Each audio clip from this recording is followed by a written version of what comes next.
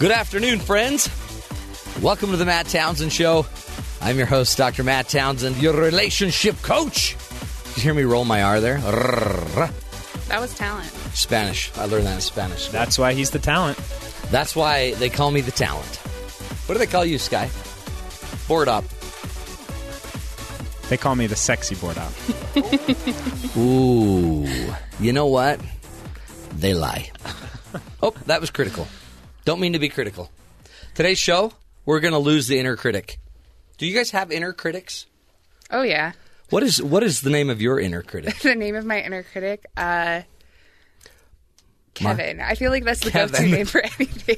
Really? Yeah. Well, there's some guy out there named Kevin, like, oh, great. I don't even, now my name's just the inner critic. No, I think it's me. I think that's why it's your inner critic. See, it's just your alter ego. It's just, now it would be the thoughts that... Yeah. That's sad. Yeah, What does yours say? having auditory hallucination. No, you're not really, you're not hearing things. No. Okay. It's just your Because thoughts. I actually hear things. Oh, you might want to get that looked into. My inner critic always says, it actually communicates. It says stuff to me. Most common hallucination associated with schizophrenia is auditory hallucination. So, just saying. Wow. Yeah. Are you diagnosing us here? Yes, I am. That is what I'm doing. That's sad. I mean, but, because I've had this voice with me a long time. And it's always like, you can do it, psych. And then I strike out. Does it sound like your normal talking voice, or is it completely different? No, it's different. It's the weird Irish hybrid. It's an Irish hybrid that I drop into every once in a while. Oh, it's that voice that comes out. Mm-hmm. Oh. Did you know what? And we just got to do this. How are we going to find? Okay, we're going to have a special surprise thing. And by that means, Matt is requesting that the rest of his crew do some special thing. Yeah. Okay, Matt, I'm feeling nervous. I've got see. something. So on television, I do this little television thing every. Are you wanting us to play the video that you recorded of yourself doing accents? Yes, it's Is on that there. what you want know us where to to do? find it? Go find it. Maybe I can Because find here's it what somewhere. happened. Somebody said, "Love Matt." They just wrote into the show. Love Matt. He's my favorite part of this show. Studio 5, it's called. He's so cute and cuddly. And I'm like, thanks, Mom. And no, but this person then said, I love his Utah accent. Can you find out where he's from in Utah? Okay. So do you guys sense I have an accent? Not really. No. Seems pretty neutral to me. Seemed neutral to me. But apparently I have an accent. So they just wanted me to just respond to the question about the accent. And it's the darndest thing. When I responded, I taped just a quick little video. Mm-hmm. But it's the darndest thing. I did end up having an accent. Really? Was it a Utah accent? No. It was all of the accents. It was all actually. of them. Yeah, it was weird because I don't know. So this is part of the show today because sometimes people give you they'll critique you, right? Yeah. And they're doing it. She wasn't even critiquing. She was just stating the obvious that I have an accent, which I really don't have. And so what I'd like to do is just play it for all of you. And as Matt Townsend's crew, we would like to apologize ahead of time. Yes. And for anybody... We've been coerced to do this live on air. And here's the deal. That is all. But if you hear an accent or if you want to make a comment, give us a call. 1-855-CHAT-BYU. 1-855-CHAT-BYU. Tell me when you hear me, this is just me trying to explain where I grew up in Salt Lake City. See if you hear an accent. Good morning to you, Brooke. Such a fun thing, this question about me accent. Quite honestly, don't know where it came from. Born and bred here on the east side of Salt Lake City. In fact, I don't even notice I have an accent. It's such a fun thing, though, isn't it? I don't know what it is. Perhaps it has something to do with the telly. I might believe that the telly adds about 10 pounds of weight, so maybe it adds about 15 pounds of accent. Not quite sure. Yeah. Born and bred, Salt Lake City. Highland High School is where I went to school. Went to the University of Utah and, of course, Brigham Young. Did both of them. Don't know where the accent came from. Actually never stepped a foot on wee little Britain. Anyway, good luck. I hope this answers your question. God bless and God save the Queen. There you have it. Do you guys even hear an accent in there? I don't know what you're talking about. I mean, to me, it's like Sounds normal to me. sounds East Side Salt Lake to me. How about you, Iowa boy? Sky boy? It sounded a little different to me. I don't know if I'm the only one who heard it, but Really? Like, yeah. Wait, it was iPhone audio. That's what it was. Oh, that was it. iPhone Yeah, audio. you're used to this. Hello, welcome. Yeah, no, it was from my iPhone. Oh, okay. That's Yeah. what. That Is that what was different? That must have been what was different. Yeah. So do you don't hear an accent? I either? didn't hear anything. See? Any accent, I guess. So there's a great example of people like critiquing you when they're just messed up and they don't actually. There's nothing really to it, right? Sure. Yeah. Did you want Was more this validation? was this your way of trying to bring that into today's topic? Or Oh no, okay. no. I just. It wasn't an attempt. It was just. He It just was did it. to me. It was. I guess they just were trying to. I took it as a criticism. Oh, did But- it hurt your feelings? Maybe. No. I just. You Don't. also do that grandpa voice sometimes. That's not grandpa. It sounds that's kind of like sad person. Well, your sad person, your grandpa voice is kind of the same thing. Well, They're great. synonymous. Oh, great. So what am I going to do when I am a grandpa and I'm not sad? I don't. Tell me. What am I supposed to do? See, I can't do anything right with you, Skyboy. See, right here, I'm starting to self-talk. Negative. Like, you can't do anything right. Sky, blah. It's like I spilled my smoothie all over me on the way to work. Look at that. Man, Did you say you spilled the smoothie all over me? no. It sounded like you. That was our intro. I did an intro where I actually said those words. You probably weren't listening. But anyway, it's part of the show. So, criticism. I guess it's good. Criticism? Yeah. Yeah, it can be really useful sometimes. Like the more famous Sky's getting, the more criticism he should be getting. He it's doesn't. true. It's valuable for him. He should listen to it more often. He should. No, and I mean, some people like build their whole careers around Yeah. the facts that they can criticize. Like, that's crazy. What makes Well- you a good critic? A good critic? Yeah, you're okay. Let's talk. Like, do you want movies. like an honest answer? Yeah, like a good critic. I Like think- Roger Ebert was a critic. He's my favorite critic. He was the guru of He criticdom. is the man. He got a Pulitzer Prize for it, so that's Did he? pretty cool. Did yeah. he really? Mm-hmm.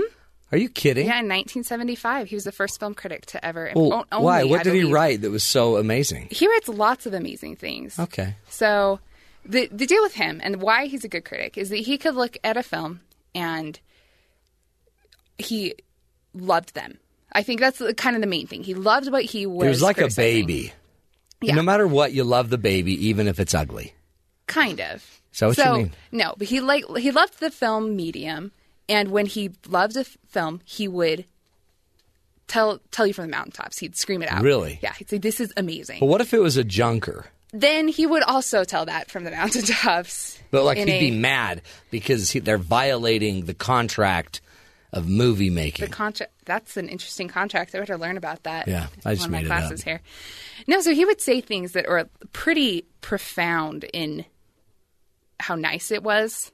Really? Here's one. Okay. It's from. So is this how we should critique people? Yeah. Well, Okay. see, I think you should say good things. Okay, and Sky, are you you should say listening? them concisely and well. Okay. And you should, if you have something bad to say, just get it over with. Well, and don't use names. Be entertaining. Don't name call. if possible. Yeah, And don't bring someone's mother into it. that's usually a bad idea. That's just a point. Yeah. So here's a great sentence from his review of Steven Spielberg's movie Minority Report. Okay, It's wow. a good movie. Yeah. He said, this film is such a virtuoso high-wire act, daring so much and achieving it with such grace and skill. Minority Report reminds us why we go to movies in the first place. That was a lot of words. Like, why didn't you just say, Really? great? Yes, many words. Many words. Many, many words. Well, maybe that's part of being a critic. You can't just say it's great. No. I think you need to provide some How about evidence. this one? That was stupid. That Yeah, was see, a that doesn't stupid work. movie. That's what people No. do. See, they just throw out but you that have word. to say why No. it was. Otherwise, I'm just going to say, well, you're stupid. Justify your statements. Yeah. It's Minority called providing Report evidence. is a cornucopia of goodness and non-stupidity. That was vague. It's still vague. Yeah, you're Better. really not doing well. See, I don't usually write my critique. I usually wait till I just talk to Sky. And then I unleash. We've noticed. You're like, you're dumb. And then And your mother dresses you funny. Anyway. So here's another really good. He says this one was a film from last year called Beasts of the Southern Wild. Ooh. Yeah. He says, sometimes miraculous films come into being made by people you've never heard of, starring unknown faces, and blindsiding you with creative genius. Beast of the Southern Wild is one of the year's best films. Wow. Yeah. That was So imagine, like, good. I'm just imagining that But see, that's director, not a like, sitting in critique. his living room reading that. That's just props. He's No, just that's- he's just giving props. It's positive criticism. Okay, there you Yeah. go. But Roger Ebert's more famously known for his negative criticism. Because Okay, let's hear this. I would Can even be say very pointed. his accurate. His accurately negative. Did he? Okay, criticism. so what's one he just ripped up? There are many. I was having a lot of fun going through these today. That's a statement about the the current state of the movie industry. really? Yeah. No kidding. More so Yeah. than how bad these Totally. films were, Yeah. but still. Okay, ready? Here's one for the film Valentine's Day. He says, Valentine's Day is being marketed as a date movie. I think it's more of a first date movie. If your date likes it, do not date that person again. See, It's pretty good, that's right? a really Yeah. gentle put down. That's good. I mean, direct but gentle. Here's a review for one of the Transformers films. Oh, I don't know oh, which goodness. one, but I feel like they're all the same. I bet so it was it's the okay. one that was really loud. Yeah. It Okay, was ready? the loud one. He says, if you want to save yourself the ticket price, go into the kitchen, cue up a male choir singing the music of the underworld, and get a kid to start banging pots and pans together. Then close your eyes and use your imagination. Yeah. I bet that cost millions of dollars when he disses something like that. Don't you Sure think? it does. I don't know. No. People still went, and they're still making them, so I don't know. I think Michael Bay just giggles at the top of his mountains of money. So Yeah. Jeez. thanks, Hollywood. So criticism good in the movie world. Yeah. It's Positive valuable. and negative, probably. Well, because, see, the thing is, you need to know what good things you're doing so that you can keep doing the good things. And Yeah. you need to know what bad things you're doing so you can stop doing the bad things. Yeah. So it's So, so then what's the problem? with having it, see, I think the problem comes in the fact that people don't know how to criticize well. And that goes with the way we criticize ourselves Yeah. as well. So we'll kind of criticize without being gentle. Like, I don't know, we always Yeah. talk about, like, you have to not compliment. You have balanced, to right. the compliment sandwich. You have to compliment, then criticize, and compliment. I don't We trust don't that do that either. to each Yeah. other.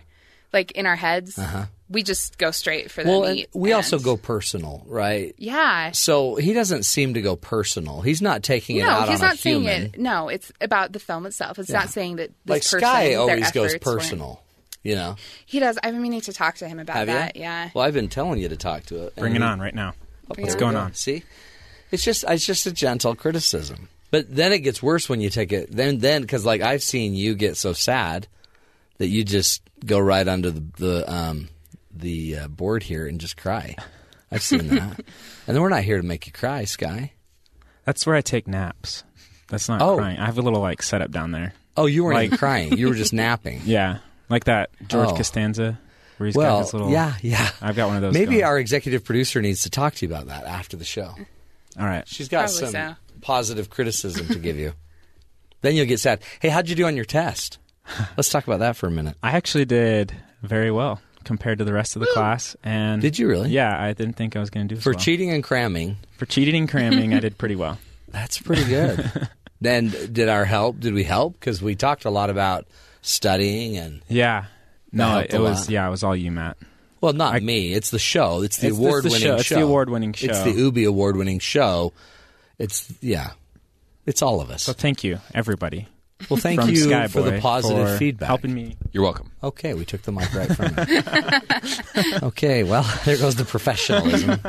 All right, criticism. So we're on it today, the whole show about criticism. So I guess let's just get this straight. We're going to teach people how to be more critical of each other. No. We're going to teach people how to be less critical of each other. Not really. Kind of. It's We're hard going for like Matt to sometimes figure out what our it's topic true. is. He doesn't use that. It's so all over the place. We're going right inside people's heads and trying to get them worst critic. to Going stop inside talking. their Yeah. heads. The You're worst your own critic. worst critic. You are need your to own not worst be your critic. own worst That's critic. right. Yeah. Remember yesterday, you, Sky, you were freaking out because you were sure you were Was going to I fail freaking it. out? You said, I'm going to fail this. I know I am. You're your worst inner critic. That's what we're talking about today, folks. Right here on the Matt Townsend Show. Helping you conquer the inner critic. Let's blow that messed up mind of yours up. You're not all bad. You're all good, in fact. We're going to come back. This is the Matt Townsend Show right here on Sirius XM 143 BYU Radio.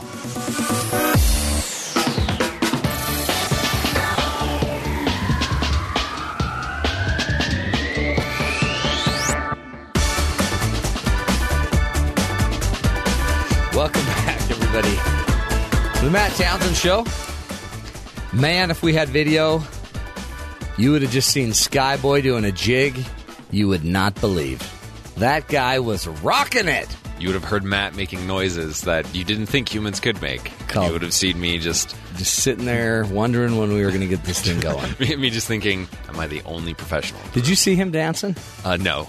I was too ashamed. I know. It's one of those things you have to look away. You're like, oh, man, is that happening? And then it's like, look away. Look away. It's like watching a killer whale eat its trainer. You're just kind of like, oh, yeah, oh. Whoa, let the trainer go. But no, it's not. It's Skyboy dancing. We're just giving you some good criticism. We're talking critical thinking, not critical thinking. We're talking about your inner critic.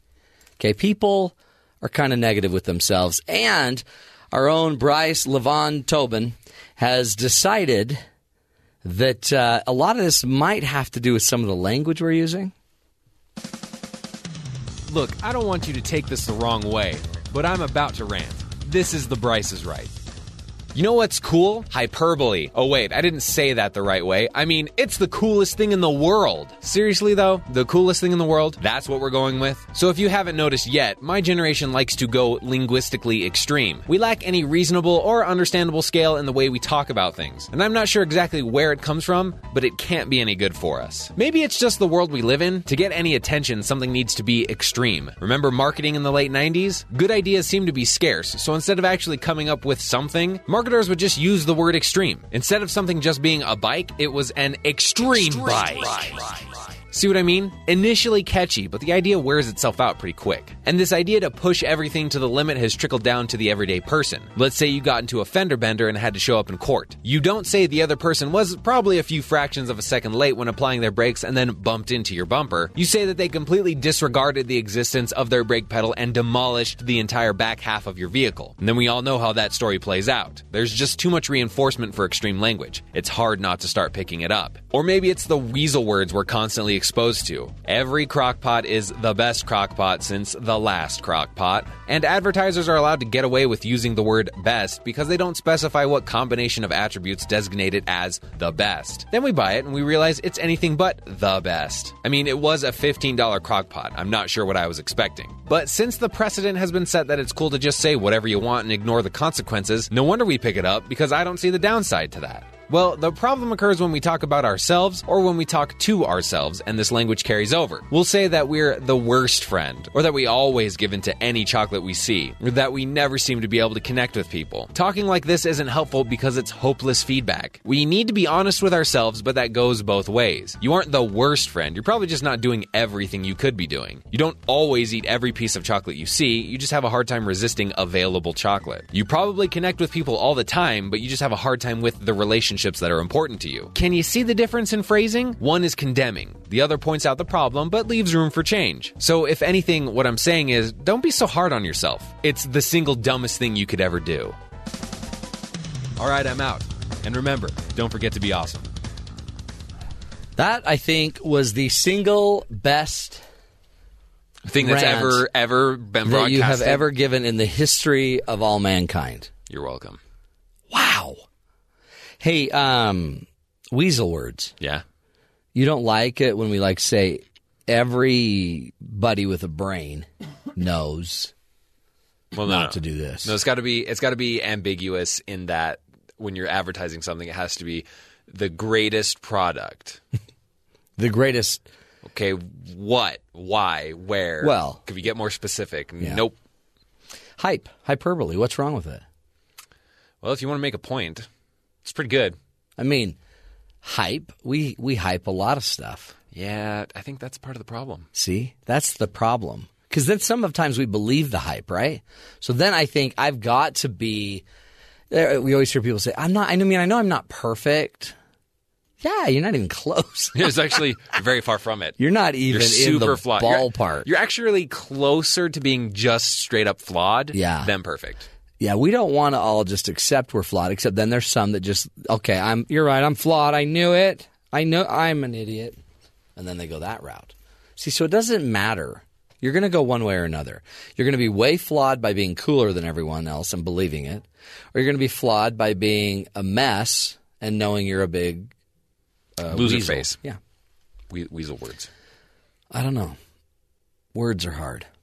Well, it just comes down to like the language that we use. Like, I just when you say you're the worst at this, Yeah.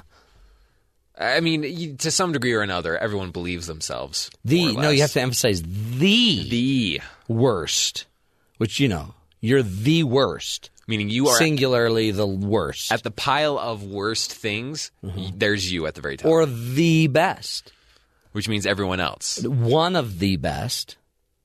What would that mean? That's You're a in the weasel top. You're in the top. Like, does that? You're just like on the top half. Like out of a million people, You're one of them. yeah, 500,001 is still far from good. That's a good point. For example, Sky always says, Matt, you are the best Deer Hunter 2014 player I've ever seen. Did you hear a ding? I didn't hear a ding. Oh, wait. There it is. Sorry. Did I interrupt your game? The fader was down because sometimes I put the faders down over here so we don't accidentally bump something during your show and interrupt you because you always get upset when we interrupt you. And so I pushed the button, but the fader was down. You are the most considerate board op. Yeah, that was too squishy. Too much? I'm sorry. I can't be squishy and sincere. Sorry. No, you can't pull that off. Oh wait, hold on. I'm not very good at being squishy and sincere. You are the worst squishy, sincere person I've ever met. Well, I'm going to go cry in the corner now. Did you hear that? I You did. can That go was under awful. my desk if you want. That's safe It's a down good there. spot, Matt yeah. can see you. Nap time. Okay. Are you really very critical of yourself for real?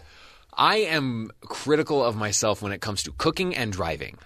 Wow. Okay? Other things I can kind of get away with it. Cooking, if I screw something up cooking, I feel like an idiot all Why? week. I don't know. It's kind of silly. You just I throw still it ate away. it. Oh, you'll eat it. Yeah, I still eat it, so it's not like... Well, that's weird. I don't know. Are you critical of yourself? When I was younger, when I'd play sports, especially basketball, I was super critical of myself. Well, but now I'm kind of... Well, you fall down a lot, right? I mean, that's how you hurt It's your that knee inner so many ear times. thing that he has. Yeah. Well, it's hard to play ball with a bad inner ear. Yeah. You know what I mean? Because you're always like falling. Yeah, it was hard. Yeah. So what did you say to yourself? Hey, pal. This is what you should have said. Hey, pal. It's just your ear. You just got a bad inner ear drum thing. Yeah. I didn't know about it then, so I didn't say that. You didn't? No. Well, I didn't have you to help me. I thought everybody knew that you had that problem, the way they talked about you and stuff. Um, Because your dad said that everyone used that to was talk one of those about. things they tried to like not tell me when I was younger because they didn't want to make me feel like I Okay. wasn't a normal Right. kid. What did you think was happening when you were on the ground all the time? I thought people were tripping me and fouling me. Really? Makes sense. Yeah. Makes sense. How But- about when you were just like, I don't know, coming from the bathroom by yourself? See, everyone thought you were flopping while you were playing. Well, they set it up so that like my parents paid off the kids in the school so that they would fall down a Wow. lot also. So I thought it was normal back Oh, then. wow. Yeah. Your parents must be rich. Well, that's one way Not to... anymore, they're not. See, It now was there's- a small school. So that's how you were raised without any criticism about your inner ear problem. And that's, 5 knees later, you're back. yeah. Well, that teaches us a lot. We're going to take a break, but when we come back, we're going to actually take on this inner critic. For some reason, as humans, we've all got this inner voice, this critic inside of us that's kind of pulling us down. In Sky's case, it took him out of the NBA. The guy was skyrocketing Oh, what could have been. to the NBA. And 5 knee Speaking injuries of later. which, starts today. Regular season. Today's the day. Yep. Yeah, today's the day the Spurs start losing. Spurs Spurs. play tomorrow and Man, Friday. it's going to be exciting. That's Thanks, where the Bryce, inner for that. critic kicks in. We're going to take a break. We're coming right back with Dr. Lisa Firestone. She's going to help us conquer that inner critic, blow it up, hopefully once and for all. This is the Matt Townsend Show right here on Sirius XM 143 BYU Radio.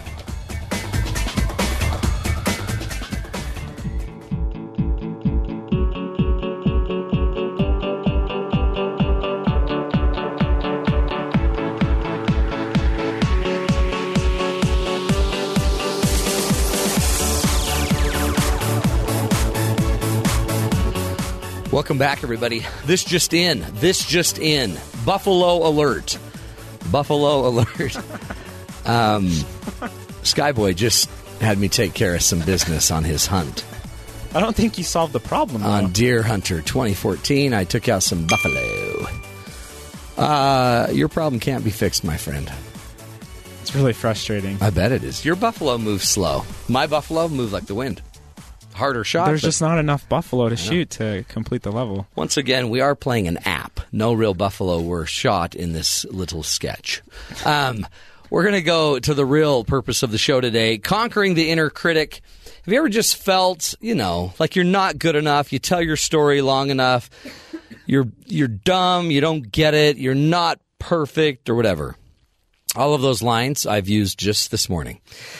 So we've asked Dr. Lisa Firestone to join us. She received her doctorate from California School of Professional Psychology in 1991. She practices clinical psychology in Los Angeles and Santa Barbara, California. She works as the Director of Research and Education at the Glendon Association and is the Senior Editor at psychalive.org. She's also the author of Conquer Your Critical Inner Voice.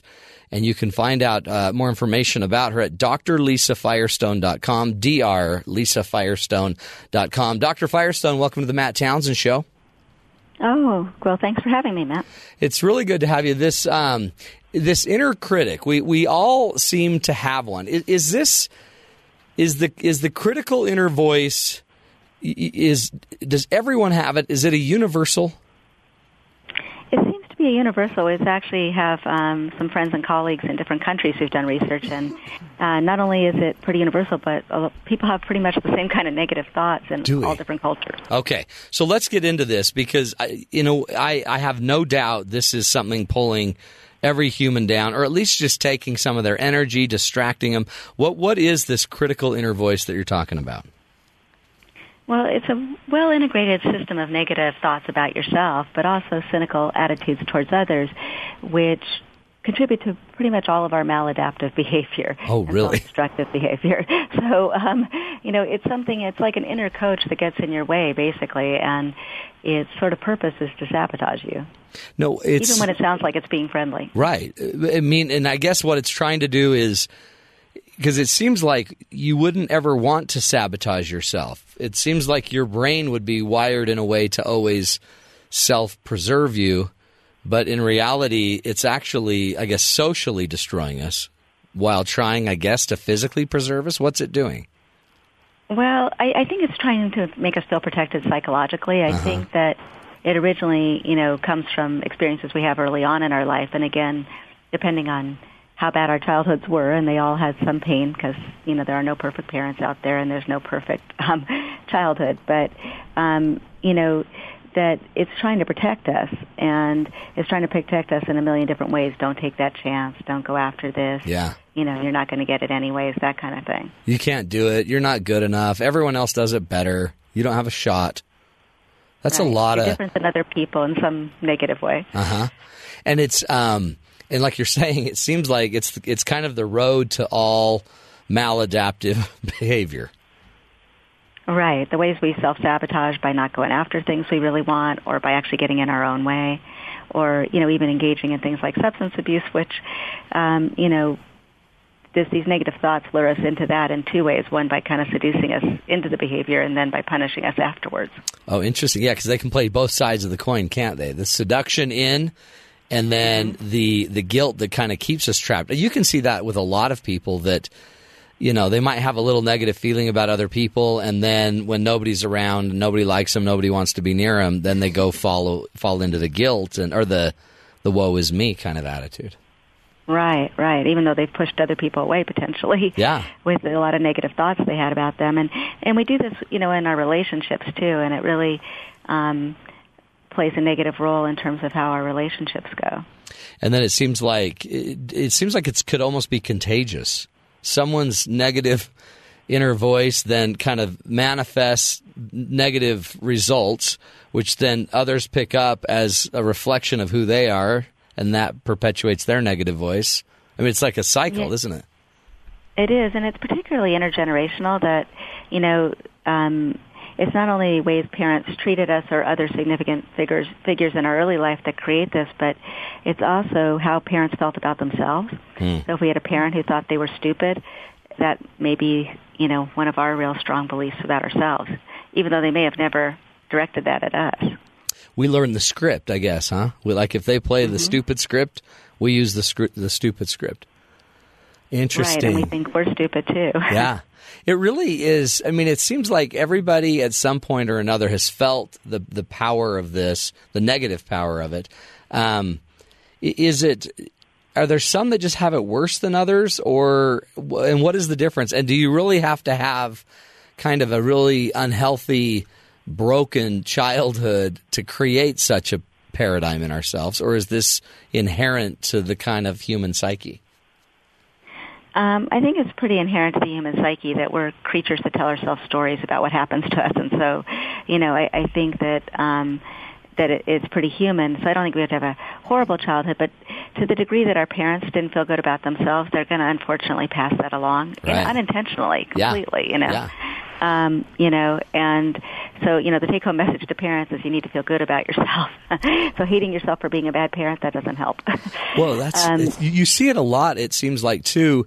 In kind of in religious organizations, even like the people that don't feel good enough and God's mad at me, and so it could turn some really beautiful, peaceful things into dark sides. And I guess that's the key to this: is it can turn anything negative.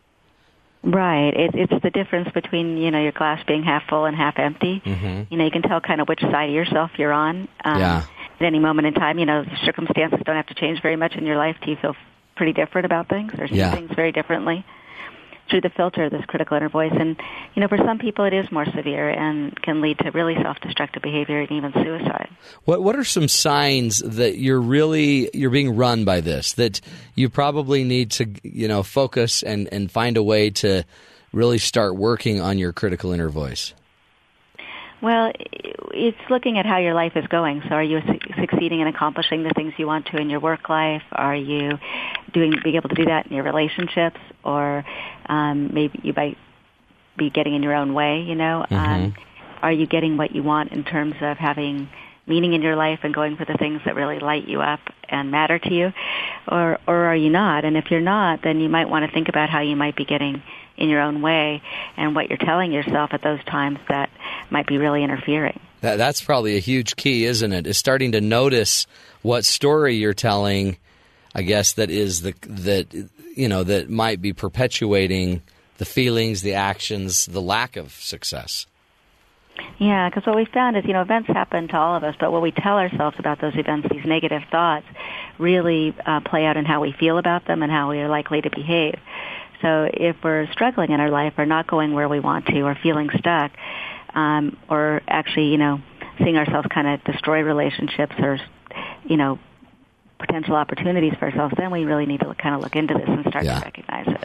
It's interesting, I recently had a client that talked to me about her husband that is such a problem. But her husband is, driving around in a vehicle with expired plates and illegal plates. The husband is $50,000-ish behind in child support. The husband is behind on his business taxes and is about to have them come down on him for that. The husband had an affair, and I mean all of these things. Yet he comes back. Those are all his problems. He throws it onto her, and then she actually takes her own inner voice and then beats herself down with it all day long. So he actually throws it down, and then she just keeps repeating it to herself. Right, and it may be that she chose him because he was somebody who did that because it was comfortable for her. Yeah, it's interesting, huh? I guess that makes and we it... often... Oh, go ahead. Yeah. We often find partners who treat us in some way that is familiar to us, even though it might be more negative. And that's who we're initially madly attracted to, but later on, cause us a lot of pain. Yeah. It really is such a subtle thing because the voice is mine, right? The repetition is mine. And yet, we really don't want to accept responsibility for it, it seems like. We're so comfortable with, I guess, the byproduct of it. What is it that we're so comfortable with that we don't want to question the thought?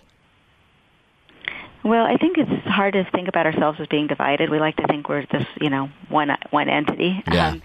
But I think we really are all divided, where there's a part of us that's, life-affirming and goal-directed, but there's part of us that's self-critical, self-hating at its ultimate end, can be self-destructive. And feeling that division feels uncomfortable, so we'd rather just kind of believe these negative thoughts and think they're just a rational way of thinking about ourselves, even when they clearly aren't, like with the person you were just describing. Yeah. She takes on all that negativity and directs it toward herself. Mm-hmm. And then I guess part of the key is we have to decide if it's serving us anymore. If I guess, is that what we do? Is this, how do we, and we'll get into it, I know, through the entire show, how, I guess you can't really start to fix a thought pattern till you recognize you have a thought pattern.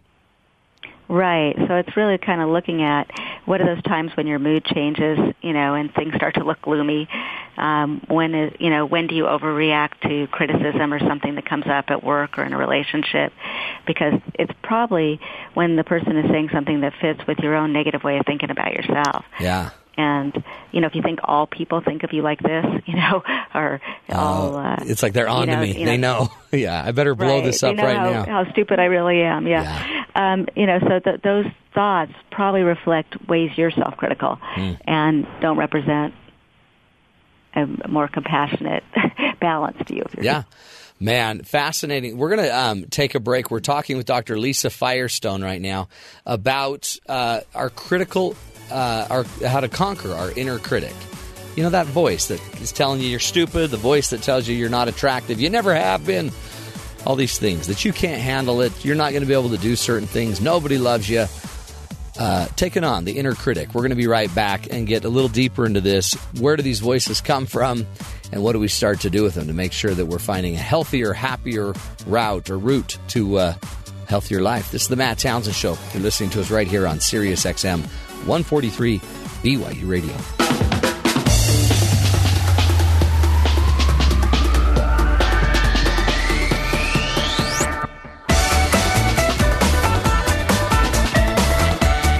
Welcome back, everybody, to the Matt Townsend Show. We're taking on that inner critic. That little Roger Ebert you got in your head. Everyone's got one. Critiquing every one of your little shows, your plays, your moments. Hey, you could have done that better. What a loser. Why did you do it that way? The inner critic. And Sky, I'm not going to critique your dance. I'm actually not even going to call it a dance. Because it's perfect, right? Well, it's perfect if you were low in sodium and having a seizure. That is exactly what it would look like. You probably shouldn't say things like that. There's people actually out there who have issues with that. You know what? You just offended them. Well, if they're dancing like that, all I can say is please seek emergency medical help immediately. I'm not trying to be critical, but that dance... It's just out of your generation, Matt. You're too old to understand my dance. So you're critiquing my age. I never critiqued something as personal as age. I critiqued your dance moves. You critique my age sometimes. You call me 16. I call you Sky Boy. Yeah. Dawn's just in. Dawn, the boss is here. Are you here to take care of Sky? I was just wondering if you'd like, we have a special team here that is here to test the panic button. Oh, really? Which I thought was very appropriate for your show. Yeah, they did. Because I noticed, so we have a little panic button here, and all the lights were flashing. Yeah, that's what they're doing. They're testing the panic Is that all it is? Yeah. Because I was thinking they were here for Sky. Well, that's probably true. Is that it? Maybe because he didn't do so great on a test, but he's lying and says he is. He did a great job, but he didn't. Maybe that's the lie alert. Maybe it's the honor code people. Yeah, they're coming to get button, him, isn't it? Maybe they saw my dance and want to recruit me for something. Yeah, that's it. That's exactly it. Yeah. Okay. The people from the funny dance place came to get you, Sky. The funny dance place? Yeah. Actually, I think it was just a bunch of emergency medical technicians who thought they saw someone having a seizure. I thought I was having a seizure. But it wasn't. It was just you dancing. Good stuff. Anyway, let's get to the guest, for heaven's sakes. We are joined today by Dr. Lisa Firestone. And Dr. Firestone she's trying to help us in, we're not easy to help, but I also don't want to talk negative. But as I sit here and I think about getting some help on how we talk about ourselves, who better to do it than Dr. Firestone? She is a PhD psychologist, clinical psychologist in Los Angeles and Santa Barbara, California.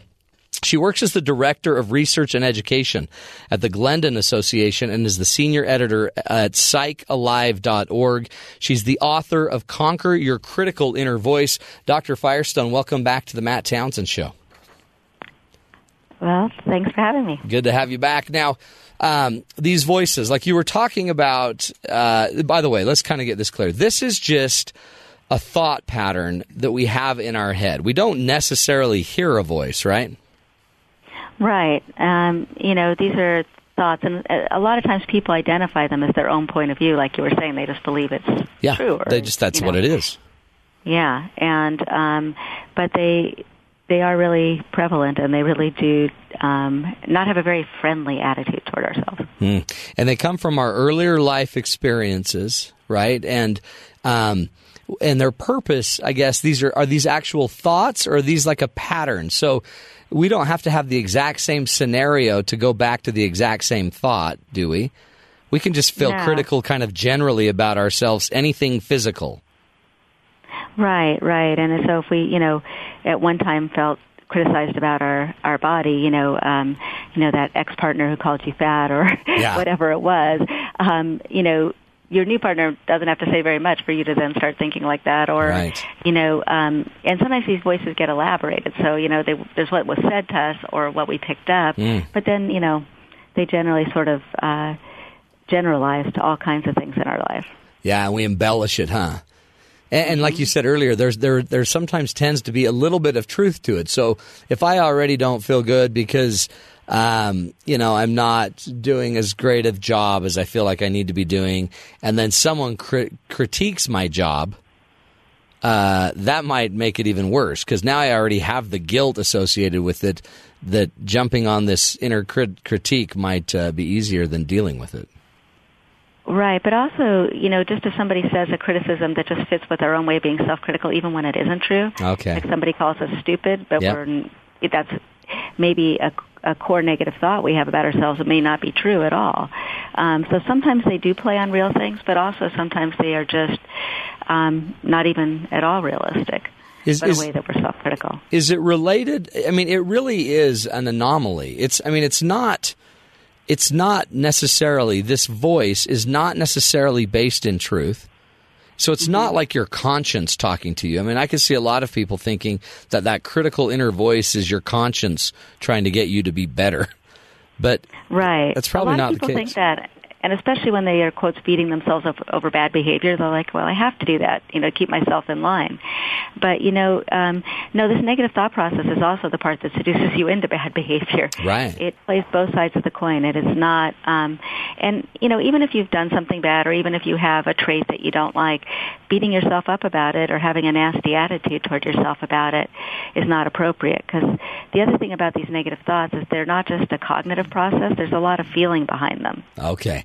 So it's not just a thought, it's the actual emotion that comes with it that really probably creates despair, or creates fear, or creates the feeling of inadequacy that makes us feel so real.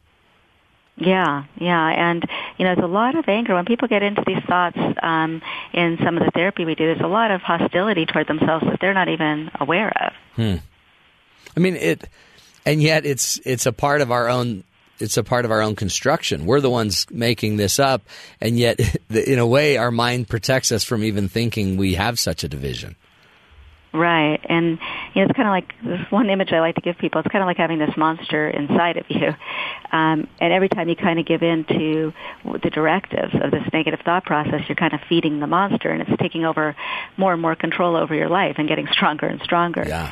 And kind of what you want to do is the opposite. You want to starve the monster, which means not giving into it, not going along with those thoughts. And initially they're going to get louder, almost like a parent yelling at you to get you back into line. But if you can go through that anxiety and stick with the new behavior, take that chance, whatever it might be, that you're going to start to feel a lot better. And it's sort of like starving the monster. It's going to get weaker and weaker.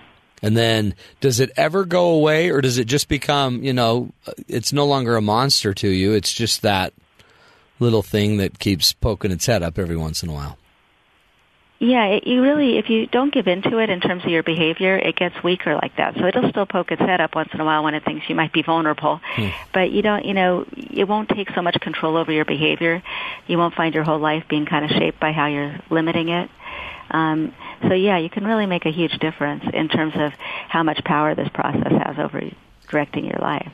And I guess that is the key is, recognizing it and then starting to kind of starve the monster, as you say. So what are some of the ways, let's just maybe get into that right now. What are some of the ways that we turn what seems to be a fairly normal process of kind of self-critiquing and not let it take us down to destruction emotionally, but instead start leading it and starving it? What are some specific things we should try to do if we have this? Okay, well, the first is really recognizing it. But if we've recognized it, then it's really starting to plan actions that are actually in our own self-interest, and really look at like kind of what are our goals for ourselves, whether it's at work or in our relationship or whatever, and really stick with the behaviors that go along with those goals, even when the thought process is trying to talk us out of them. We have a number of exercises for doing this in our book, Conquer Your Critical Inner Voice. And we also have a workshop that you can do online at our website, Psych Alive. Psych Alive, okay. Psychalive.org, right? Right, and it just has a lot of really good information for the general public. About getting to know yourself, being open to your relationships, and also to being a good parent. It seems like this idea of self-awareness is it's the light. It's like the light that you're going to shine on the monster. And until then, it's just kind of this thing in the dark that keeps appearing, and then you've got to deal with it kind of in the dark. But the more aware you're saying that you become, the more that light shines on it, and you realize, oh, that's not even a monster. That's just this little thing. Right, and it's if you don't recognize it, it kind of rattles around in your head and just seems true. Yeah. And when you start to recognize that you can't fight an enemy you don't see. You know, so it really is important to identify it, but then you can actually start to take steps to really challenge it as well. I love that. We're gonna take a break. We're gonna come back. We're talking with Dr. Lisa Firestone, and when we come back, she's going to start to show us, once we actually recognize the monster, what we can do to start to shift, pay attention to it, and start shifting our thoughts to a healthier thought, a healthier place. We're going to take a break. This is the Matt Townsend Show. You're listening to us right here on Sirius XM 143 BYU Radio.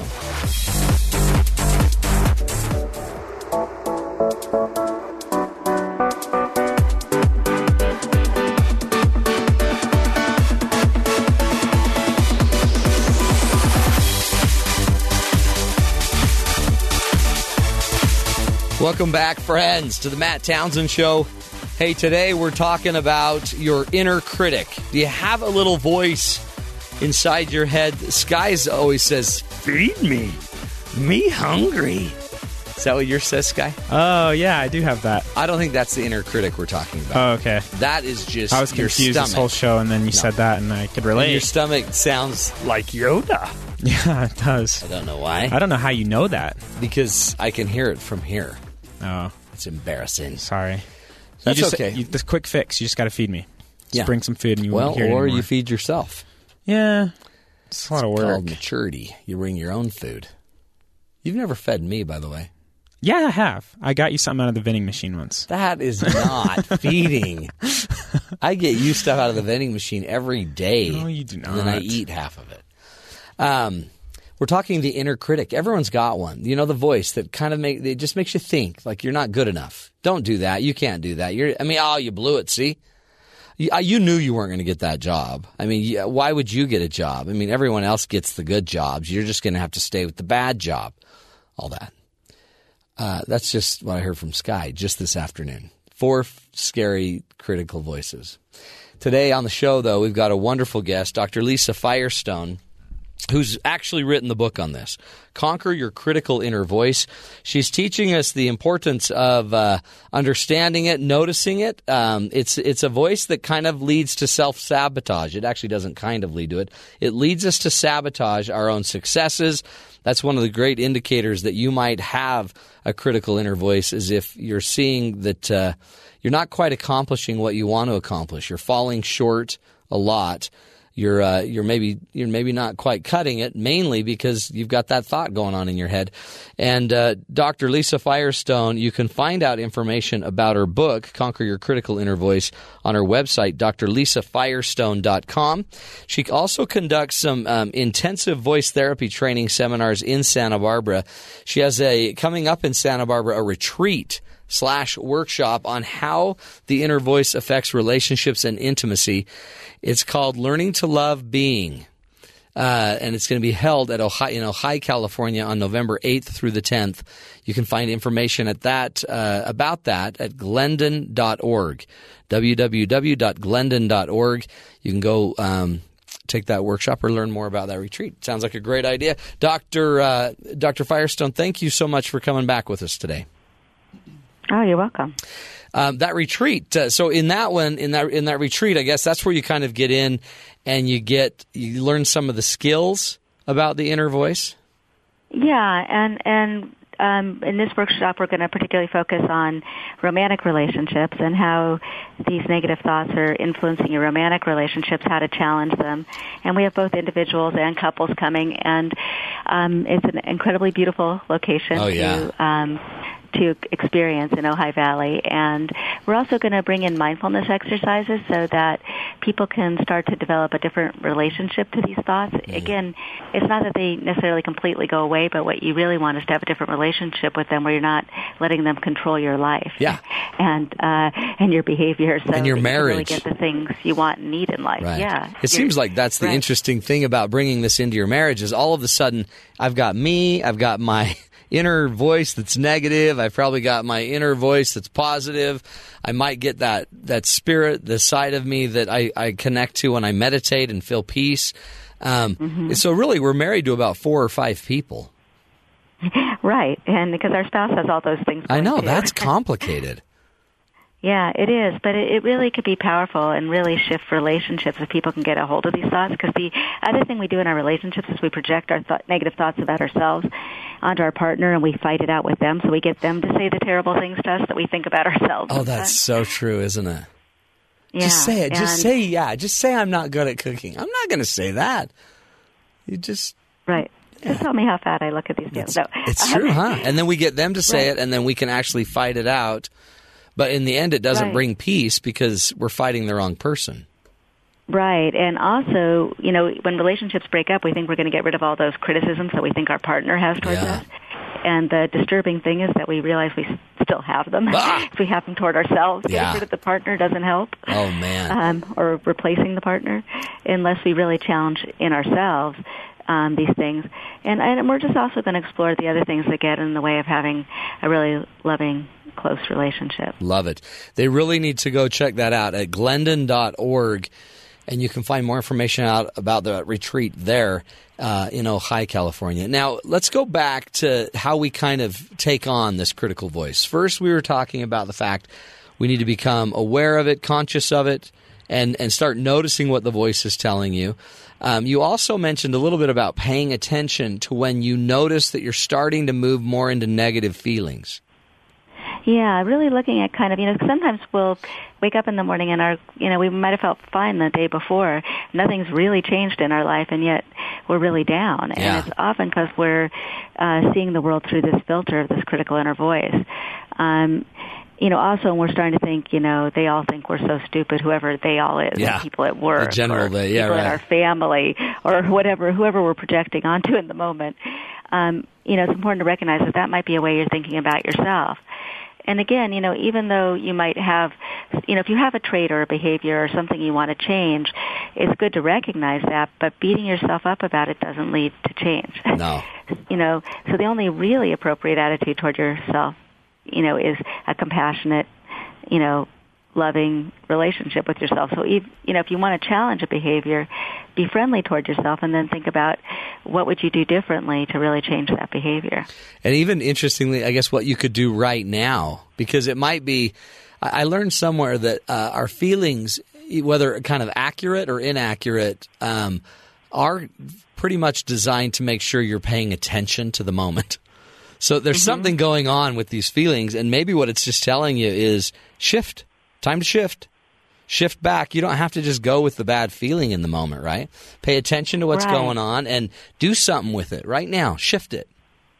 Right, and one of the things to shift it is to recognize, to think, oh, wow, there I go criticizing myself again. Yeah, there it is. It's happening. It's not me, it's my critical inner voice. Yeah. Yeah. I like that because it's a pattern that you're trying to fix. It's not, you're not like crazy. You're not just a horrible bad person. Oh, it's just the pattern. Oh, there it is. I'd even name it. Name it something funny. You know, there's Beelzebub. There's the ugly side of darkness. Oh, he's coming out. Right. Don't ever name someone else's critical inner voice. No, that might be offensive. That's probably, they probably won't appreciate that. Yeah, but name your own. That might be fun. Right. And you know, you can point out to friends, partners, people, you know, sounds like you're being a little self-critical. But, you know. That's it. That and I guess, too, you have to, once you've kind of noticed it and you're noticing you're shifting into the negative emotions, then you say we need to evaluate the thought process, right? Is that the goal? Right. And one of the things we have people do is like journal about it, write it down, you know, and even divide the page. And on one side, take 10 minutes at the end of your day and write down, you know, different negative thoughts you've had in the day. And it's good to put them like the way you were saying them actually as you statements, you're this, you're that. Yeah. To start to separate them from a more realistic or compassionate point of view toward yourself.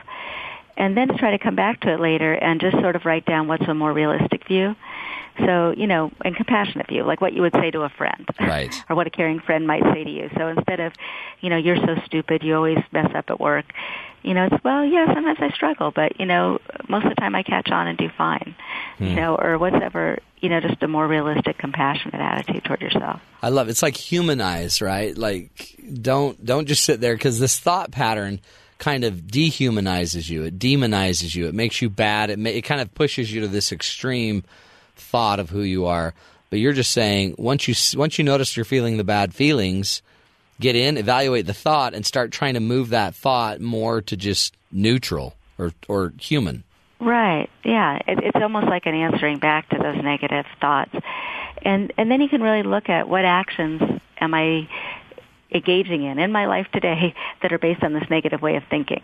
So, you know, you want a new job, but you're not even putting together your resume because you think nobody would hire somebody like you. Right. You know, so then it's important to sort of to start to take steps, and not huge steps, but, you know, baby steps. Yeah. Of, you know, well, at least putting your resume together, and then, you know, maybe, you know, the next week starting to send it out, you know, and, you know, because when you don't send out your resume, you know, and you just sit there and complain about the job that you hate for, you know, months leading into years, you know, you don't end up, you know, getting the things you want in life because you're not really letting yourself take the chance. Right. It's, that's a really, I think, important thing, is kind of to decide if you're going to let this pattern keep going. I mean, it's not like, do you feel like we can have a partner that could take us out of this? Like, do we go, because it seems like so many people are looking for this one person that would finally complete them and maybe hush the critical inner voice. But is that even realistic? No, that's a very tall expectation for somebody else. Right. And I think a little bit of this one partner that's going to complete me has to do with something we call the fantasy bond, or an illusion of connection, like there's this other person that's going to make me a whole person. Right. And we're really best off going into relationships feeling like we're a whole person on our own. Yeah. And it would be really nice to be close to this other whole person on their own. Because when we look to somebody else to make us feel better, whether, you know, it's a relationship partner, a parent, or anybody, you know, it doesn't really, you know, it becomes like they're the ones who are okay and we're the ones who aren't. It's right. Still believing that negative thought about yourself, that you're not somehow a whole person that's worthy just all on your own. It's and then again, that just reinforces, oh, we're still broken. Yep, there it is. I can't do it. And it kind of takes us on. It's funny to the idea that we're going to actually evaluate our own thinking, because it seems like we'd have to use our thinking, right, to evaluate our thinking, and yet our thinking is part of the problem here. Well, it's sort of like this, if you think of yourself as having two sides, it's really recognizing when your anti-self, or the part that's turned against you, is more in control. And it's using, your real self and strengthening.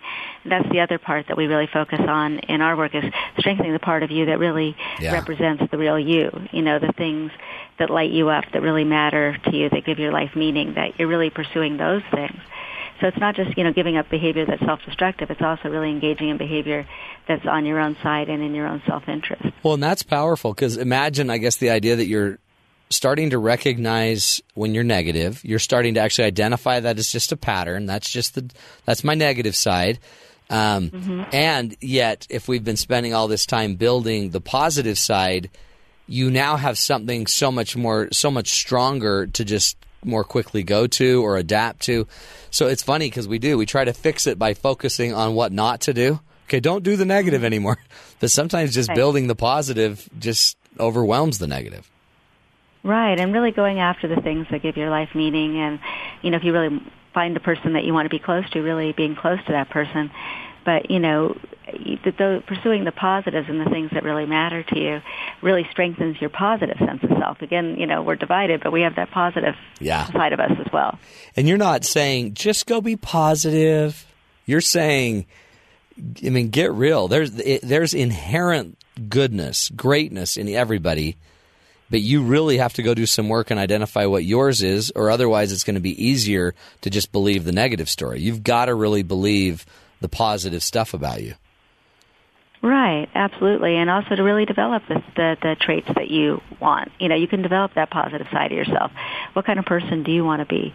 And, you can really make a choice about who you're going to be in the world. I love that. I love, too, that you kind of turn to mindfulness, and there's this spiritual side of this where when you can actually center yourself and get back to that, just the good side, that what Emerson called that divine spark, that good part of you, there's so much peace there that really can help us overcome the other side. The light can help us overcome the dark side. Right, and you can really develop a life that has meaning for you, and that has whatever, higher meaning and transcendent goals that you would have as an individual. How have you seen this in your work? I mean, what's great about you is you're not just sitting there in some ivory tower talking about this. You're doing this day in, day out with the couples you work with. And, to write a book, the book you wrote, Conquer Your Critical Inner Voice, you've been through this with people. What are some of the changes you've seen that just stand out in your mind? Yeah, I've seen people go from sort of recreating the same bad relationship again and again, partly by the kind of partners that they selected, to really developing relationships that are really meaningful to them and where they can really be a loving person. And, being able to love is what makes you feel good. You can only really feel your loving feelings, not somebody else loving you. But when you're treating somebody that way, they also tend to love you back. And I've also seen people change addictive patterns that were really ruining their lives, whether it was engaging in substance abuse or overeating or, something that was really making them feel badly about themselves. And I've seen people really get to know themselves in a whole different way when they really thought that this negative identity was just them and that's just who they were. And really find that they were capable of a great deal more than they thought they were. It's freeing, isn't it? Part of why I really like doing therapy. Well, yeah, you're changing lives, and it's interesting what you're bringing to us today is this simple idea of the duality, kind of the human, and we're playing against ourselves, and yet part of us that's kind of in a weird way perniciously eating us, chewing us up, actually also carries with it such profound emotion that sometimes we believe the emotion of the negative side, even though there's not a ton of data to keep perpetuating it. Right, it's just the emotion we get bought into. into. Thoughts generate a lot of negative emotion. Yeah. And then, when we get into the negative emotion, it makes the negative thoughts seem more real. Yep.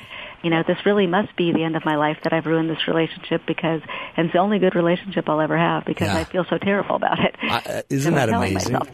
I saw a 14-year-old girl just the other day that was so scared and frustrated because she woke up late and she gets mad and would throw a fit. And I'm like, what happens? So what happens if you're late to school? What's going to happen? And she's like, I'll get a bad mark. And what happens if you get a bad mark? Then they'll call my parents in and they'll get mad and everyone will be mad. And I'm like, and her parents were sitting right there. I'm like, has that ever happened to you? And she's like, no. I mean, never? No.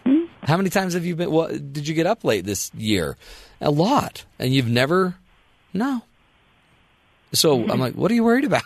But it's that voice. It's that voice that's, and it's probably, hers probably has a little more anxiety in it and other issues. But right. It's there, isn't but she's it? torturing herself unnecessarily, Yeah. you know. I was talking to a 10-year-old of the same ideas, you know. She's so afraid of getting bad grades, you know, and she's so worried that she works herself, you know, and worries all the time, you know, and she's kind of missing her childhood and the fun, and, you know. Yeah. And, you know, her mother was sitting right there, and I said, well, you know, so how many times have you got bad grades? Well, never. Like, okay. It's just a thought then, isn't it? Probably not going to happen.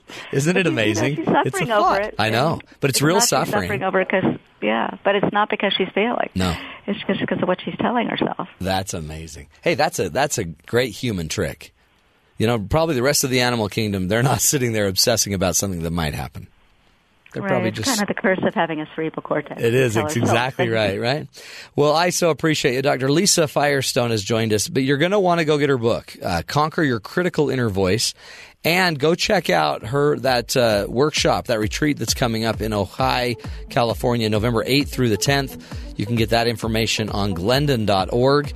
You can also go to drlisafirestone.com or psychalive.org. She's got it all there, helping us conquer our own critical inner voice. So appreciate it. We're going to take a break, and we're going to come back. I think we're going to get into how sometimes, this tendency we all have to not even give ourselves a break. We give everyone else a break but us. This is the Matt Townsend Show. You're listening to us right here on Sirius XM 143 BYU Radio.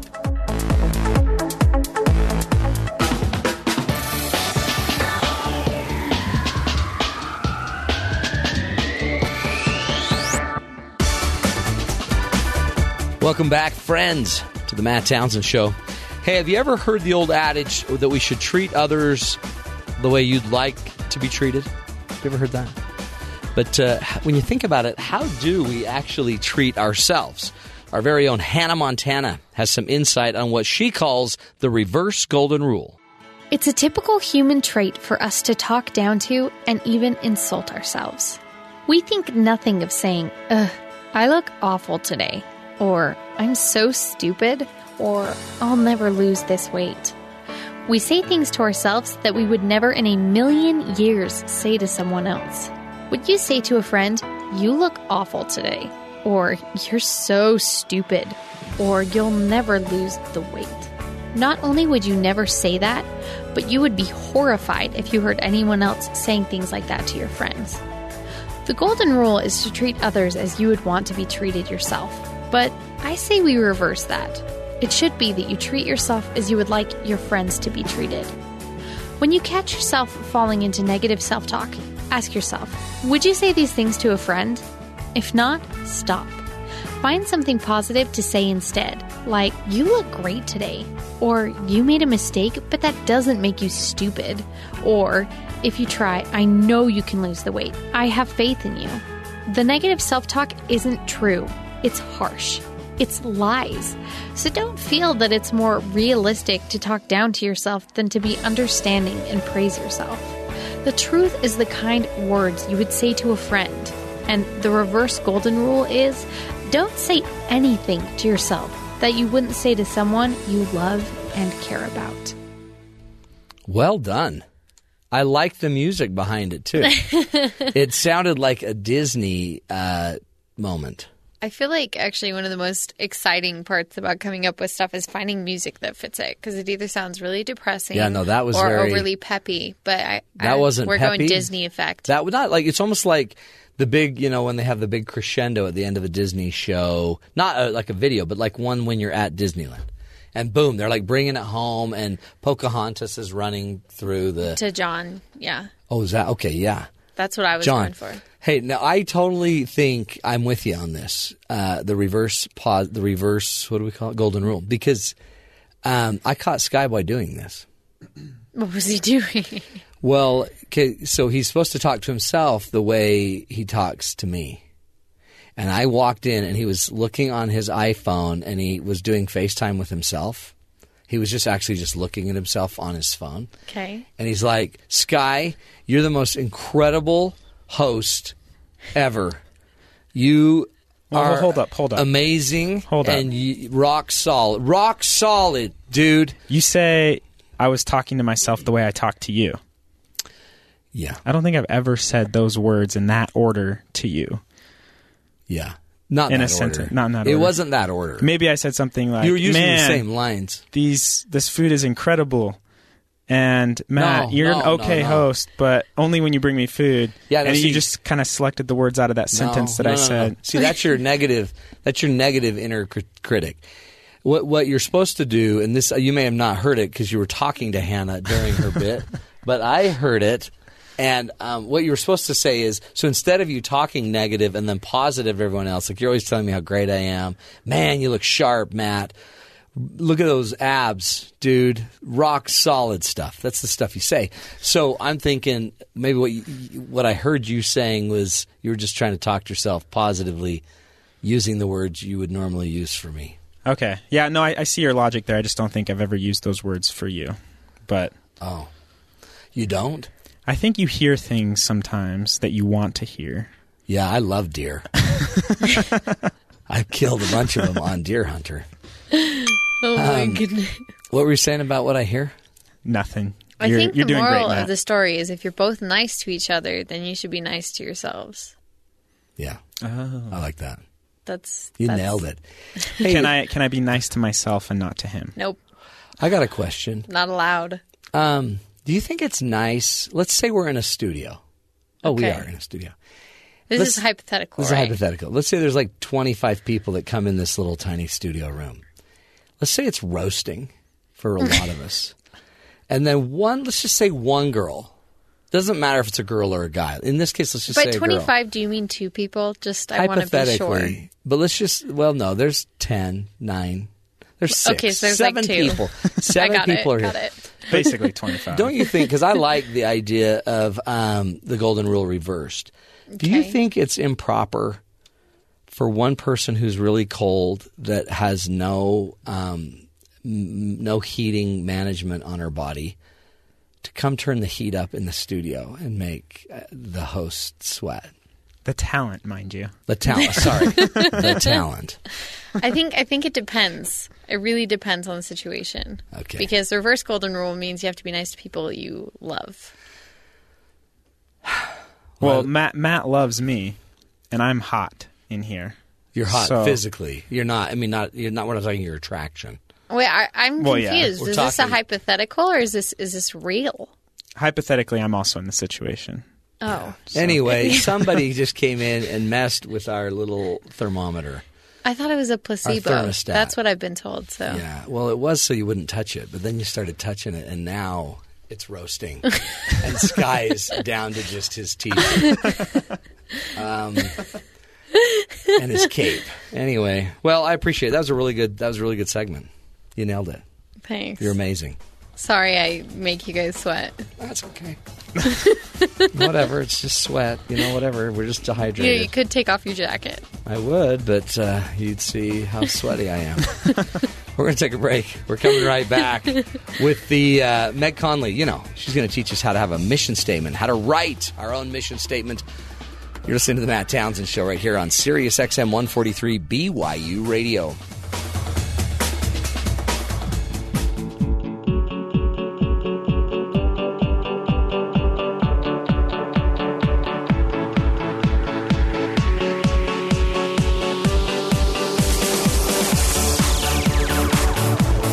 Welcome back, everybody.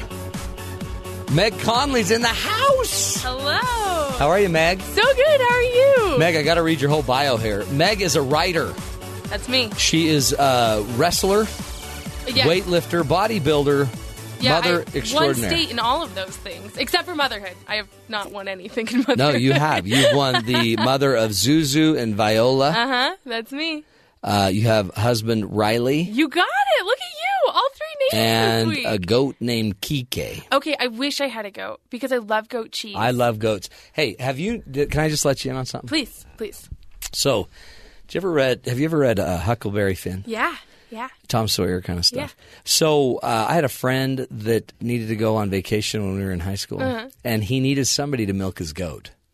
Yes. And he's like, "Oh, who would milk my goat?" Where did you grow up? Salt Lake City. Okay, sure. Yeah. On the east side of Salt Lake City, because people think I have an accent. No, not true, but I did milk a goat. So I said, I'll do it. I'm a good friend. I mean, how hard could milking a goat be for a week? Right. Goats are stubborn. They're hard. Yeah, that's to rough. milk. Yeah. And so I went over there, and I'm sitting there, and he's like, "Hey, you got to lean down because I got to show you how to do this." And we got the goat up on a little thing, the goat holder. Yeah, sure. I don't know what you call it. Yeah, that's the technical term, is it actually. goat holder? Yeah, so that's nice. He says, "You got to lean down so you can see it." And I leaned down, and right then he squirted goat milk right in my mouth. Delicious. No. Yeah. Warm. Still warm. Nasty. That's rough. Yeah. Goat milk. Yeah. Right. To this day, I can't drink warm goat milk.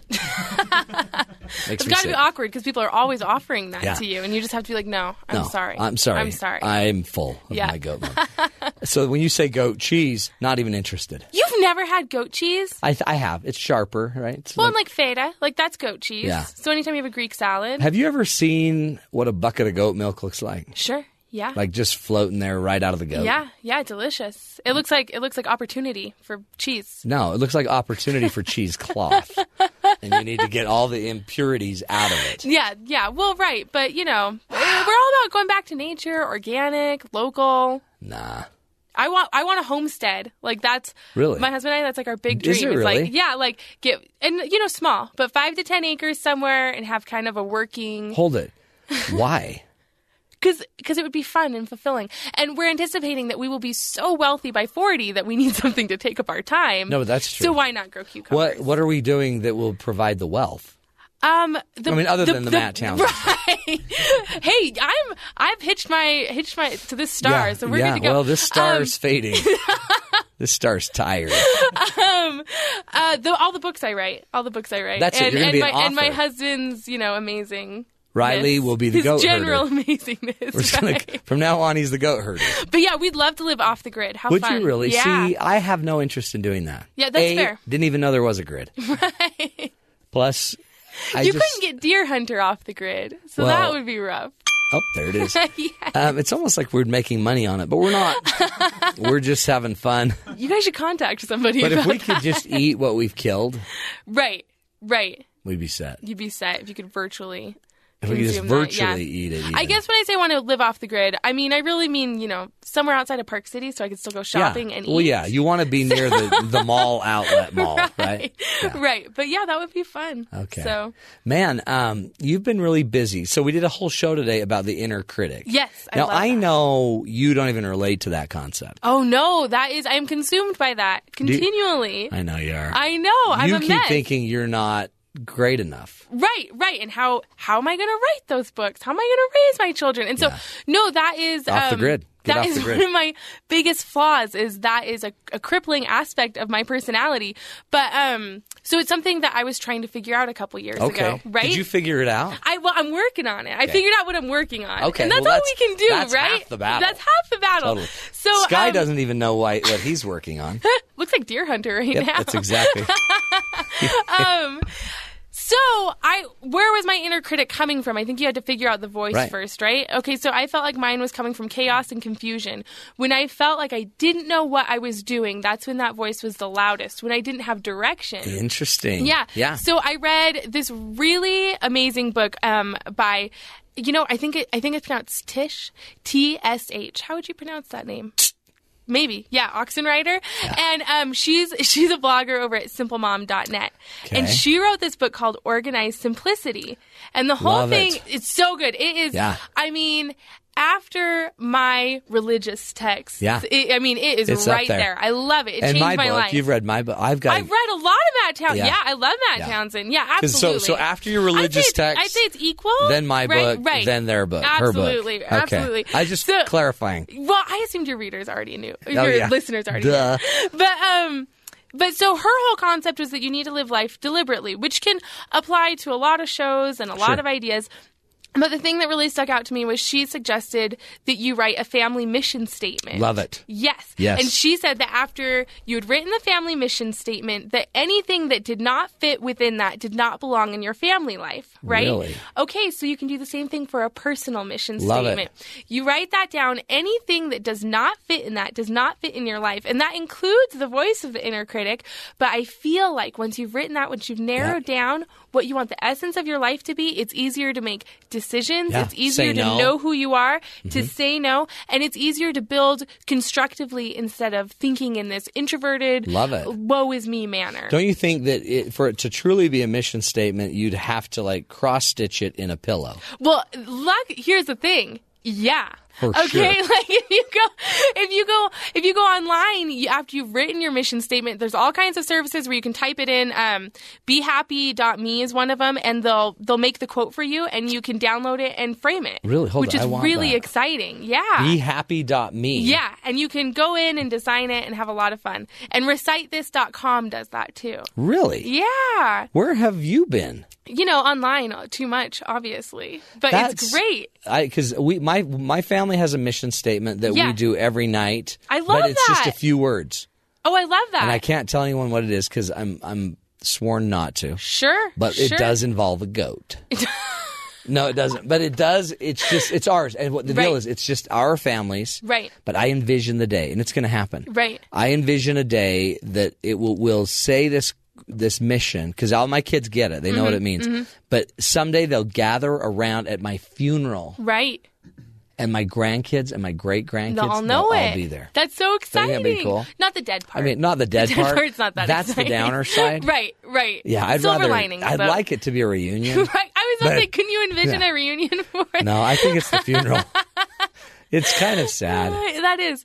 At Okay. this rate. So when I first read her book and it said to make a family mission statement and a personal mission statement, I thought, okay, great. But is that a book long? Like, how do you write that? Right. So she has some really great suggestions let's hear 'em. for questions that you can go through and ask yourself. But I'm going to give your readers a really easy shortcut. Sweet. If you go to franklincovey.com, Yes. they'll build it for you.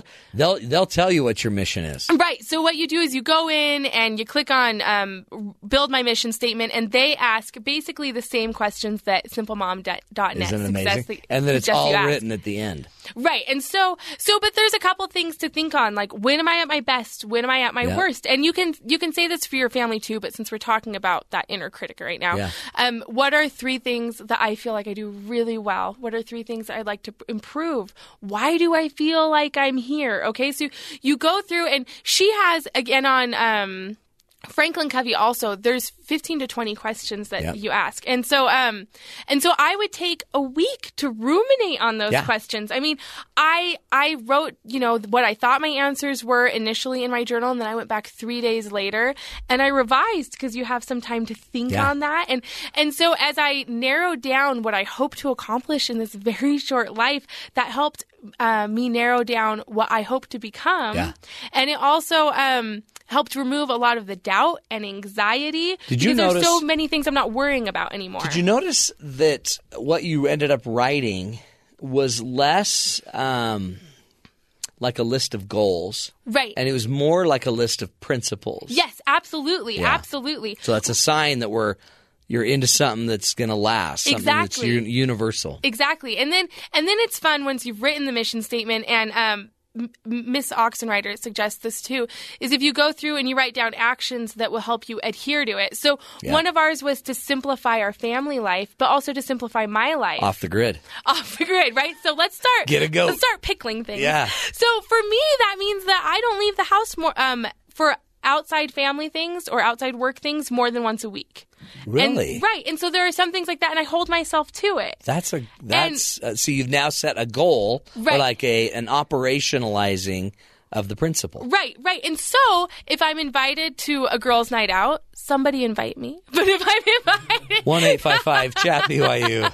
Ask Meg Conley out to a woman's night. If I'm invited to a girls' night out and my schedule is free, then absolutely. But once that slot is filled, I can say no without feeling guilty because I'm adhering to something I've decided for myself. So you can do that with any aspect of your life, personality. I mean, I have a very difficult time also allowing myself to do the things that fulfill me. For me, that's writing. Right. So I do leave the house twice a week after the kids are in bed to write for 5 and 6 hours. Where do you go? The BYU library, actually. Do you really? I do. Yeah, it's like great. that. I go every Tuesday and Thursday. So plus you feel like a co-ed again. I kind of do, actually. And I never wear my wedding ring, Yeah, so that's that's led weird. to some pretty funny circumstances. Isn't that Meg Conley? Yeah, she forgot her ring. Yeah, she's, they're not traditional. But you have to get away, huh? You have to make it Right. intentional. Right. And so since I also have that written down as one of my actions, I don't feel guilty about taking it because I'm staying true to what I decided was best for myself and my family. See, now you really build great. Integrity on this mission. Exactly. I feel silly talking to you about this because you're like the king of this kind of but stuff. this is- You should just talk for a half hour about I it. like because you say it with such enthusiasm. Oh, I'm bored very with it. enthusiastic. But I've seen this change a life. Just to know, It's huge. Just to know, It's huge. And I feel so empowered through it. And I've lost so much of that guilt, the mom guilt, the wife guilt, the career woman guilt. And I have a difficult time finding my inner critic now. Yeah. And that's Do been a you really? recent development, but it's taken a couple years of, fine-tuning Yeah. this, but it's working. what's with all the black? Because normally you're wearing a lot of flashy color, and now that you've lost your inner critic, you're all black. Honestly, when I wear really loose clothing, I feel more writerly, and I've been writing all day. Are you serious? Because I'm just the all my loose opposite. I clothing need is tight black. clothes to feel like a writer. Are And you so serious? just the That's part, great. right? Yeah, I like to wear like a corduroy jacket, like I am right now. Oh, yeah. with patches. Sure, because then I look professorial. Yeah, absolutely, Yeah. absolutely. I'd grow a beard if I could. I feel kind of hippy dippy today, so that like. Well, it feeds looks into the great. image. Because we always comment on your clothes because they're I so know. like amazingly colorful. The and necklace today, is super colorful, right? And Yeah. so it counts, kind of like Art Deco. yeah. I was thinking though today, right when you walked in, I thought, "Whoa, author." Oh, there we go. See, You know what I mean? No, like a gypsy author, like a hip gypsy that's author. all I ever wanted to be. It's actually not in my personal mission statement, but It's it not. probably should be. But the writing is The a big. writing You is found in your there. mission. Yeah, it's part of it, right? And so I think that also, and I know I'm always saying like as women, but I don't have that much experience as a man. So that's what I got. So Well, call me. I've got nothing but experience. as there. women, we do not. I think that so much of our inner critic is because we are so hard on ourselves. Yeah. So on my Instagram feed the other day, I asked women, what issues are you struggling with right now? What can we be talking about? How can we gather together in a sisterhood and understand one another and relate to each other? And I got, 120 responses. really? And it was, and each one made me cry because they all felt so alone. Oh, but no. everything they were saying, I could say on any given day. We are not alone, Everyone's right? got that. And that is, I think that is when your inner critic becomes the most powerful, is when they make you feel like your circumstance, your experience, your trials are completely unique to you. Yeah. And they're not. Yeah, and you're so, in a sisterhood. right. And a so that's, humanhood. that's the other thing that I think that we need to work on is that, make part of our mission statement outreach. Love it. So that the people around us know that they're not alone. And, one of the women said that she felt so much difficulty in finding ways to validate her days because they were full of dirty diapers and kids spitting up. And she said that it was a struggle to get dinner on the table, and she couldn't find anything she did during the day that justified the hours she spent basically being alive when her husband got home. Like, what have I done today? And you've lived. Oh, yeah. That's what you've survived. done. You've survived. Yeah. And so I think that sometimes just being here, just breathing has to be enough. And that alone silences the inner critic. Like, I am here. That is all that So matters. that's being present, right? Right. But see, most of the time we're like, yeah, but I didn't even Pinterest or pin one thing Right? today. No, I didn't Pinterest nothing. I didn't don't dare Pinterest one thing. Right. Well, and I think that that's what you guys are talking about tomorrow, right? About how social media and the internet can make, because I think that has amplified the bad voices in our head, and so that is absolutely something that we have to deal with. But that's again with the mission statement. When you go back to the mission statement, did creating the perfect Halloween costume, does that fall anywhere in what you hope to do for your family long term? Right. Absolutely not. So check the guilt from that. It doesn't matter. If you can do it, great. But if not, who cares? It doesn't fall within. Buy one. I just bought one today At Kroger's. Right. We went to Target and I was like, on. whatever you want under $15. Go crazy, kids. They loved it. I love it. No, but that's the deal. But if you loved your children, it would be homemade. Right. Well, and for some moms, that is how they express their love. So I don't want to negate that, no, but it's not necessary. That's why you got to get off the grid. Right. I don't want to keep drilling this home. If you love your children, you'll pickle your homemade cucumbers. Yeah. First of all, you would grow a cucumber. Homegrown cucumbers. Don't go borrow cucumbers and pickle them. So I think again, that's been very helpful too. Like I was attending all these events for a long time because I felt like that's what I needed to do to grow my blog audience or to be fulfilled. And in our community, that's what women often do. But it didn't fit into my mission statement, so I stopped doing it. And so there's a lot of things, enter in whatever, fills in the blank for you. And have you ever tried Deer life. Hunter 2014? I'm going to. So next week when I come in, I can be like, look at all my kills, yo. You guys can't even hang. No, don't use the word yo. Isn't that how We're they talk hunters. on Deer Hunter? We're only hunting deer. We're not taking Have you ever really been hunting, Matt? No. Have you not? I have fired guns. I've been with people while they were hunting. Have you? Yeah. But that's the extent of my knowledge. In deer jerky. Yeah, venison, it's kind of gamey for me. Way gamey. I know you shouldn't say that in Utah, but that's how I feel it's gamey. about that. Yeah. Let's be real. And right. I don't, but elk, have you tried elk? Yeah, I'm a fan of elk. Elk, man. Yeah. I'm in love. Yeah, you go to the tree room, they always have good bison. Have you ever had a really good corn dog? I hate corn dogs. I love a corn dog. You're like, Meg, get out of here. An elk dog. Meg, stay with us. Meg Conley's going to hang through the end of the show. We're going to come back and talk about our favorite justifications. Oh, yeah, I got lots of those. The best way you've ever justified something. This is the Matt Townsend Show. We'll be right back with Meg Conley right here on Sirius XM 143 BYU Radio.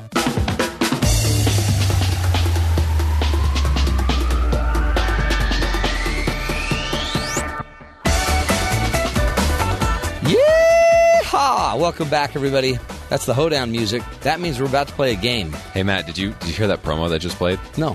I don't know, but whoever that was really good at doing promos. Was there a promo? Yeah. Was it Merritt? No. Was it Sky? He doesn't do promos. Was it Hannah? Have you done promos? Oh, she has. Okay.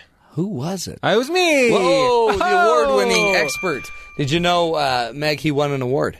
Did you? What award? He's award-winning. I won the Utah Broadcasting Association's award for something. That's big time, that right? Is huge. That's big here. But what's the something? It's for best news featured segment. Mm-hmm. That's huge.